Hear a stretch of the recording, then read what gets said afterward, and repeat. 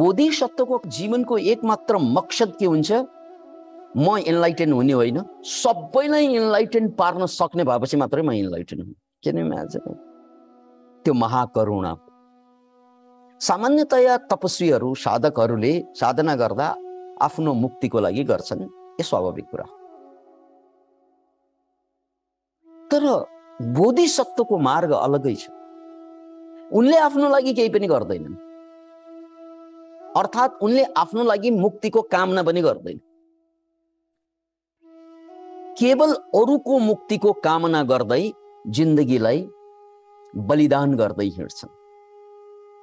फेरि पनि याद राख्नुहोस्, केवल सबैको मुक्तिको कामना गर्दै जन्मौं जन्मौं जन्मौं जन्मौं जन्मौं जन्मौंसम्म अरूको मुक्तिको लागि मात्र करुणाको अभ्यास गर्छन्। यही फरक छ सामान्य मुक्तात्मा र बुद्ध पुरुषमा। त्यसकारण बुद्ध पुरुष भनेको हरेक कालमा हुँदैन, मुक्त पुरुष हरेक कालमा हुन्छन्। यो बुद्ध पुरुष र मुक्त पुरुषलाई छुट्याइदिउँ, किनकि हामी भ्रममा के छौँ भने बुद्ध पुरुष माने मुक्त पुरुष माने बुद्ध पुरुष हो। मुक्ति दशा त दुवैको मुक्ति दशा हो, किनकि मुक्त पुरुष भनेको सबै जो कोही हुन्छन्, जुनैसुकै कालमा पनि हुन्छन्। तर बुद्ध पुरुष भनेको कहिले काहीँ मात्रै, युग युग युगमा मात्रै जन्मिने गर्छन्। भगवान कृष्णको त्यो वचन जस्तै, यदा यदा हि धर्मस्य ग्लानिर्भवति भारत अभ्युत्थानम् अधर्मस्य तदात्मानं सृजाम्यहम्। यो जब जब धर्मको ग्लानि हुन्छ त्यो युग युगमा म जन्मिन्छु भन्ने कृष्णको जुन वचन छ, लगभग त्योसँगै मिल्दोजुल्दो। जब जब लाखौं करोडौं अरबौं खर्बौं मान्छेलाई मुक्ति गर्नुहुन्छ, यहाँ मैले शब्द खर्बौं प्रयोग गरेँ, यसलाई नोट गर्नुहोस्। धरतीमा अहिले 8 अरब मान्छे मात्रै छन्, तर यहाँ खर्बौं शब्द प्रयोग गरिसकेँ। भुलेर होइन, चुकेर पनि होइन, जानेर नै प्रयोग गरेको छु। जब खर्बौं मान्छेलाई एकसाथ मुक्त गर्नुपर्ने हुन्छ, त्यही बेला बुद्ध पुरुषको आवश्यकता पर्छ। अब वाद छोडेर, अतः त्यस्तो समयलाई बुद्धोत्पाद काल भनिन्छ। त्यसका जब बुद्ध जन्मिन्छ त्यो काललाई बुद्धोत्पाद काल। हामीले ऐतिहासिक रूपमा रिकर्डेड गरेको बुद्धको नाम त गौतम बुद्ध हो, जो लुम्बिनीमा जन्मेका थिए, जसले बोधगयामा तपस्या गरेका थिए, कुशीनगरमा आएर परिनिर्वाण प्राप्त गरेका थिए। त्यो बुद्धको नाम हामी सुन्छौं। तर यो बुद्ध जन्मिनुभन्दा करोडौं करोड वर्ष अगाडि, करोडौं करोड वर्ष अगाडि, यो पनि जानेरै शब्द प्रयोग गर्दैछौँ किनकि मान्छेको इतिहास भनेको वैज्ञानिक रूपमा यो धरतीमा मान्छे जम्मा 2 लाख वर्ष अगाडि मात्रै मान्छेको रूपमा प्रकट भएका छन्। त्योभन्दा अगाडि मान्छे पशुको रूपमा थिए। मान्छे हुनु भनेकै जम्मा 2 लाख वर्षको इतिहास छ। तर यहाँ त्यो दीपङ्कर बुद्ध जन्मेको टाइम भनेको करोडौं करोडौं करोडौं वर्ष अगाडिको कुरा। बहुत अवैज्ञानिक कुरा गर्दैछ है विकासानन्दले आज। कुनै तालमेलै छैन, तर गर्नु पर्या छ। जानेरै गर्नु पर्या छ। यो अवैज्ञानिक छ, थाहा छ, तै पनि गर्नु पर्या छ। राइट, यो मान्छेले काट्ने कुरा हो, मिलेन, यो जोक जस्तो भयो, भन्दो हो विद्वान बनाउँदाहरूले, तै पनि गर्नु पर्या छ। अतः यो कुरालाई बहुत ध्यानपूर्वक सुन्नुहोस्। करोडौं करोडौं करोडौं वर्ष अगाडि जब दीपङ्कर बुद्ध यो धराधाममा, अनि यो धराधाममा भनिरहँदा यहाँ फेरि पनि बुझ्नुपर्छ, अरबौं जम्मा यो धराधाम जन्मेको भनेको 13.5 अर्ब वर्षको चान्चुन हो। तर यो कुरा यो भन्दा पहिलाको यार, बहुत अवैज्ञानिक कुरा गर्दैछु, तर वैज्ञानिक रूपमा गर्छु। अवैज्ञानिक कुरा वैज्ञानिक रूपमा व्याख्या गर्नुपर्छ। यो धराधाम हुन अगाडिको कुरा, आज जसलाई हामी पृथ्वी भनेर देखिरहेका छौँ, अब यहाँनिर बुझ्नुहोस्, यस्तो पृथ्वी, यस्तो ग्रह एउटा कालखण्डमा समाप्त हुन्छ, त्यसलाई प्रलय काल भनिन्छ।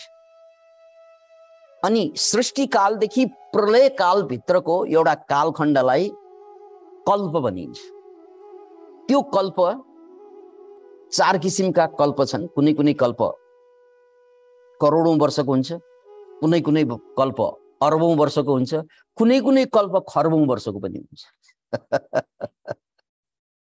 अतः यस्तो धराधाम अहिले जहाँ हामी छौँ यो भन्दा अगाडि पनि कति भए, उत्पत्ति भए, रहे र विनाश भए, अनि फेरि यो ब्रह्माण्ड खाली भयो, अनि त्यसको धेरै कालखण्डपछि फेरि उत्पत्ति भए, फेरि विलय भए, फेरि उत्पत्ति भए, फेरि विलय भए।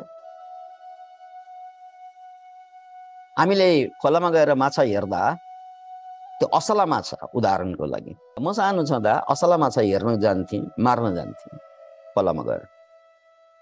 त्यो भनेको 50-60 वर्ष अगाडिको कुरा, र आज पनि खोलामा जाँदा दुरुस्त उस्तै देखिने त्यही असला माछा देखिन्छ। त्यो 60 वर्ष अगाडि यो व्यक्तिकोले देखेको असला माछा आज पनि जस्ताको तस्तै छ। यसको मतलब के? यो असला त 60 वर्ष बाँच्यो हो? होइन, माछा त्यस्तो बाँच्दैन, राइट? त्यो मैले देखेको असला माछा हजारौं पल्ट मरे र हजारौं पल्ट त्यसका जेनेरेसन पछि आज पनि असला माछा जस्ताको तस्तै देखिन्छ। अनि त्यस्तै यो असला माछा जस्तै, त्यस्तै घाँस जस्तै, धान जस्तै, धानको बाला झुलेको आज हामी जुन देख्छौँ, यो व्यक्ति 50-60 वर्ष अगाडि खेतमा जुन धानको भाला झुलेको देख्छौँ, त्यही खेतमा आज पनि त्यस्तै धानको भाला झुलेको देख्छु। त्यसको मतलब के? 50 वर्ष अगाडिको धान ओहो कति लामो बाँचेको यो धान हो? होइन, त्यो धान रोपियो, उम्रियो, काटियो, खाली भयो जमिन केही कालखण्ड, अनि फेरि चाहिँ अर्को मौसम आयो, फेरि रोपियो। कति चिज त रोप्नै पर्दैन, आफै आउँछन् घाँसहरू। जुन रुख हामीले देखिरहेका छौँ, योभन्दा 1000 वर्ष अगाडि पनि यस्तै जङ्गल योभन्दा घना थियो, लाख वर्ष अगाडि त्योभन्दा घना थियो। त्यो हो पनि होइन पनि, किनकि जङ्गल त्यो बेला पनि थियो, आज पनि छ, भोलि पनि रहन्छ, किनकि तिनीहरूको रूपान्तर भइ नै रहन्छ। त्यसकारण यो धराधामको पनि आज जुन धराधाममा हामी छौँ, धराधाम भनेको पृथ्वीमा छौँ, त्यस्तो कतिपल्ट भयो, कतिपल्ट गयो, त्यसको हिसाब किताब न पहिला थियो, न आज छ, न पछि हुन्छ। त्यसकारण त्यसलाई कल्प भनेर नाम दियो। यो खर्ब वर्ष टिक्ने कल्प पनि हुन्छ, करोडौं वर्ष टिक्ने कल्प पनि हुन्छ, लाखौं वर्ष टिकेर समाप्त हुने कल्प पनि हुन्छ। यानि सृष्टि भयो, मान्छे उत्पत्ति भयो, अरू प्राणी उत्पत्ति भए, र एउटा कालखण्डमा फेरि प्रलय भयो, समाप्त भयो। यसलाई कल्पान्तर। अनि यहाँ दीपङ्कर बुद्धको कुरा जुन हामीले गरिरहेको छ, यो कल्पको कुरा होइन। यो कल्पको कुरा गर्ने हो भने वैज्ञानिक भएन, किन भन्नाले उनको कालखण्ड भनेको करोडौं वर्ष अगाडिको कुरा। करोडौं वर्ष अगाडि त मान्छे नै 2 लाख वर्ष मात्रै भयो धरतीमा आएको, कसरी करोडौं वर्ष अगाडिको कुरा सत्य हुन्छ? अतः यो त कथा हो भनेर छोडिन्छ। यो कथा नै होला, तर यो कथाभित्रको सत्यलाई बुझ्नुहोस्। दीपङ्कर बुद्ध अनि आगमन भएछ रम्बक नगरमा। अब यो रम्बक नगर कुन कल्पको हो हामीलाई थाहा छैन, किनकि यो धराधाम नै होइन, त अगाडिको कल्पको कुरा। त्यसकारण बुझ्नुहोस्, बहुत अद्भुत व्याख्या छ, बहुत रमाइलो पनि छ, दन्ते कथा जस्तो पनि छ, एक्साइट पनि गर्ने खालको छ। ओहो, हामी त जहिले पनि रहने पो रहेछौँ। पृथ्वी नरहँदा पनि, सृष्टि नरहँदा पनि हामी रहन्छौँ, यो पो कुरा। नि सृष्टि नरहँदा पनि हामी रहन्छौँ। हामी भनेको के यो शरीर रहन्छ? होइन, यो चेतना, यो कन्सियसनेस चाहिँ यो सृष्टि नरहे पनि रहन्छ, र सृष्टि सुरु भएपछि यो पनि जोडिन्छ। अतः दीपङ्करको कुरा, रम्बक नगरमा उनी आगमन भए, सुदर्शन विहारमा उनी बसे, र त्यो बेला रम्बक नगरमा सारा मान्छेहरू एकदम घरमा जे जति चढाउन सक्ने छ, राम्रा राम्रा वस्त्रहरू, रेशमका कपडाहरू, अनि धूप दीप नैवेद्य फलफुल, यानी मान्छेले त्यो बेला त्यो युगमा त्यो कालखण्डमा सबभन्दा महत्त्वपूर्ण चिज, सबभन्दा राम्रो चिज भनेर जो जगाएको छ त्यो सारा कुरा बुद्ध पुरुषलाई अर्पण गर्नुपर्छ भनेर कुदे मान्छे घर घरबाट कुदे। किनकि त्यो सबै राम्रो कुराको बावजुद पनि त मान्छे मानसिक रूपमा त सुखी कहिले पनि हुँदैन, मनको प्रब्लम। त्यसकारण ती सारा कुरा बटुलेर बुद्ध कहाँ कुदे। अनि बुद्धलाई हाम्रो गाउँमा पनि हाम्रो ठाउँमा पनि बुद्धको आगमन हुनुपर्छ भनेर गाउँका गाउँ बजारका बजार सबै मान्छे उठेर त्यहाँ पुल पुलिसो भट्के बिग्रेका निर्माण गर्न थाले। त्यहाँ बाटोमा बुद्ध पुरुष आउने बाटोमा सुवासहरू छर्नुपर्छ भनेर फुलहरू छर्न थाले। ओहो, पञ्चायत कालमा राजाको सवारी कुनै कुनै गाउँठाउँमा हुँदाखेरि त्यस्तै हुने गर्थ्यो। राजाको सवारी हुँदा सारा कुरा चाहिँ बन्दोबस्त गरिन्थ्यो। लगभग त्यस्तै दृश्यावली थियो। र त्यही बेला सुमेध तापसी आकाश मार्गबाट हिँडिरहेको उनले देखेछन्। ओहो, बुद्ध पुरुष, दीपङ्कर बुद्धको आविर्भाव भयो। यो भनेको युग युगमा कल्प कल्पमा हुने बुद्ध पुरुष हाम्रो युगमा भएको छ। उनी यत्रो ठुलो सिद्ध, उनले सारा आफ्नो चाहिँ सिद्धि बल रिद्धि बल सबै हुँदा हुँदै पनि सारा अहङ्कारलाई विसर्जन गर्दिए। किन भन्नाले रिद्धि सिद्धिले मुक्ति त हुँदै होइन, रिद्धि सिद्धिले ज्ञान त प्राप्त हुने होइन, खालि शक्ति आउने। त्यसकारण त्यो सबै कुरा छोडेर बुद्धको शरणमा आए। अब बुद्धलाई रिजाउनु पर्यो। दीपङ्करलाई कसरी रिजाउने? समसाँझतिर त्यो पुल पुलिसो बन्दै थियो, त्यो हिलो भएको ठाउँमा यस्ता महान तपस्वी सुमेध त्यहाँ लेटे पल्टे र बुद्ध त्यहाँबाट हिँड्दाखेरि समसाँझतिर यसरी हेर्छन्, पुल त टर्न भ्यायो तर त्यो पुल रहेनछ, त्यो त मान्छे रहेछ, मान्छेको पिठ्यौँ। अनि त्यो मान्छे को त? सुमेध। अनि बुद्धले भने, सुमेध तापस, किन तिमीले यस्तो कष्ट किन गर्यौ? भगवान, म तपस्वी हुँ, सिद्धि पनि हासिल गरेँ, तर ज्ञान प्राप्त भएको छ। र हजुरको सानिध्यले पनि, हजुरको दर्शनैले पनि मलाई मेरो यो महान भनिने उपलब्धिको तुच्छता बोध भएको छ। त्यसकारण भगवान,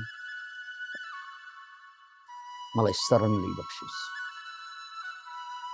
म पनि हजुर जस्तै बुद्ध पुरुष बन्न चाहन्छु। म पनि हजुर जस्तै बुद्ध पुरुष बन्न चाहन्छु। किनकि हजुरको उपस्थितिमा मैले देखेँ यहाँ दीपङ्कर भन्ने एकजना प्राणी मात्र होइन, 4 लाख एनलाइटेन बिङ्स, 4 लाख मुक्त पुरुषहरू बुद्धको सेरोफेरोमा थिए त्यही बेला। त्यो रम्बक भन्ने गाउँमा, यो ठाउँमा, त्यो नगरमा, अब यो गाउँ ठाउँ नगर भन्नासाथ यो हाम्रो युगको कल्पको गाउँ ठाउँ नगर नसम्झनुहोस्। अब यो युगै अर्को। त्यसकारण you cannot imagine that situation, don't put a logic. किनकि तपाईँले त्यसलाई चाहिँ ऱ्यासनलाइज गर्यो भने चुकिन्छ। किन चुकिन्छ त भने अब 4 लाख मान्छे त कुनै पनि गाउँमा अँट्दैन। त्यत्रो 4 लाखको भिड गयो भने चाहिँ त त्यहाँ खुवाउने मान्छे फेरि अर्को 8 लाख हुनु पर्यो, त्यहाँभन्दा बेसी हुनु पर्यो, कमसेकम 20 लाखको गाउँ हुनु पर्यो। त्यस्तो त गाउँमा हुँदैन। 20 लाख भयो भने त महानगर हुन्छ। त्यसकारण हाम्रो युग अनुसार हाम्रो ऱ्यासनलाइज गरेर कुरा बुझ्न खोज्यो भने कुरा मिल्दैन। तर यो कल्पको कुरा होइन, यानी यो पृथ्वी होइन, यो ब्रह्माण्ड होइन। त कुनै पृथ्वी कुनै ब्रह्माण्ड, त्यो पृथ्वी नामै पनि हुन सक्छ नहुन सक्छ, जे होस् त्यो कालखण्डको कुरा हो। त्यसैले त्यो बेलाको ठाउँ त्यस्तै थियो। 4 लाख अर्हतहरू, 10-20 लाख उनीहरूलाई चाहिँ खुवाउने बन्दोबस्त गर्ने गाउँठाउँका मान्छेहरू। एउटा बत्तीको आगमनले त चारैतिरको अन्धकार मेट्छ। यहाँ त एउटा महासूर्य छ र त्यसको सबैतिर तारै तारा छ, जगमग जगमग तारा छ। महासूर्य त दीपङ्कर नै भए, अरू सबै ताराको रूपमा साराका सारा छन्। र त्यसले त सबैलाई प्रभावित गरेको छ। र स्वयं महान सिद्ध पुरुष, महान पण्डित त्यो कालको सुमेध पनि प्रभावित भए, यो स्वाभाविक कुरा हो। र सुमेधले त्यो सबै देखेपछि ओहो, जसको उपस्थितिमा जो नजिक आए सबै मुक्त हुने, कम्तीमा अर्हत हुने। बुद्ध पुरुष हुने त बेग्लै कुरा भयो, अर्हत हुने, त्यस्ता श्रोतापन्न हुने, ट्रान्सफर्म हुने, त्यो त जस्तै बत्तीको उपस्थितिमा सारा अन्धकार ताप ठोक्छन्, त्यस्तै यिनको उपस्थितिमा मान्छेको रूपान्तरण भयो। त्यसपछि बुद्धले उनलाई आशीर्वाद दिए, तथास्तु, हे तापस, निश्चय पनि तिमी बुद्ध हुनेछौ, निश्चय पनि तिमी बुद्ध हुनेछौ, निश्चय पनि। तर कहिले हुनेछौ त? कति साधना चाहिन्छ त?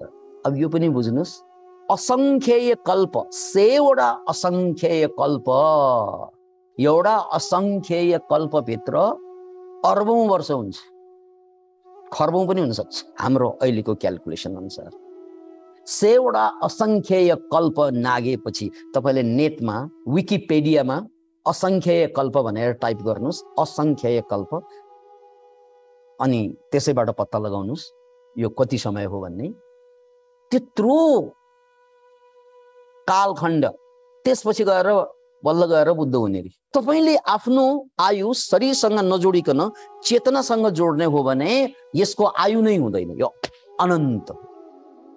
It neither burn nor die. भगवत गीताको प्रसङ्गमा अर्जुनलाई दिनुभएको उपदेश पनि त्यही हो। हे अर्जुन, त्यस्तो कुनै कालै थिएन जुन कालमा तिमी थिएनौ, त्यस्तो कुनै युगै थिएन जुन युगमा तिमी थिएनौ र म थिएँ। तिमी जहिले पनि थियौ र म पनि जहिले पनि रहनेछु।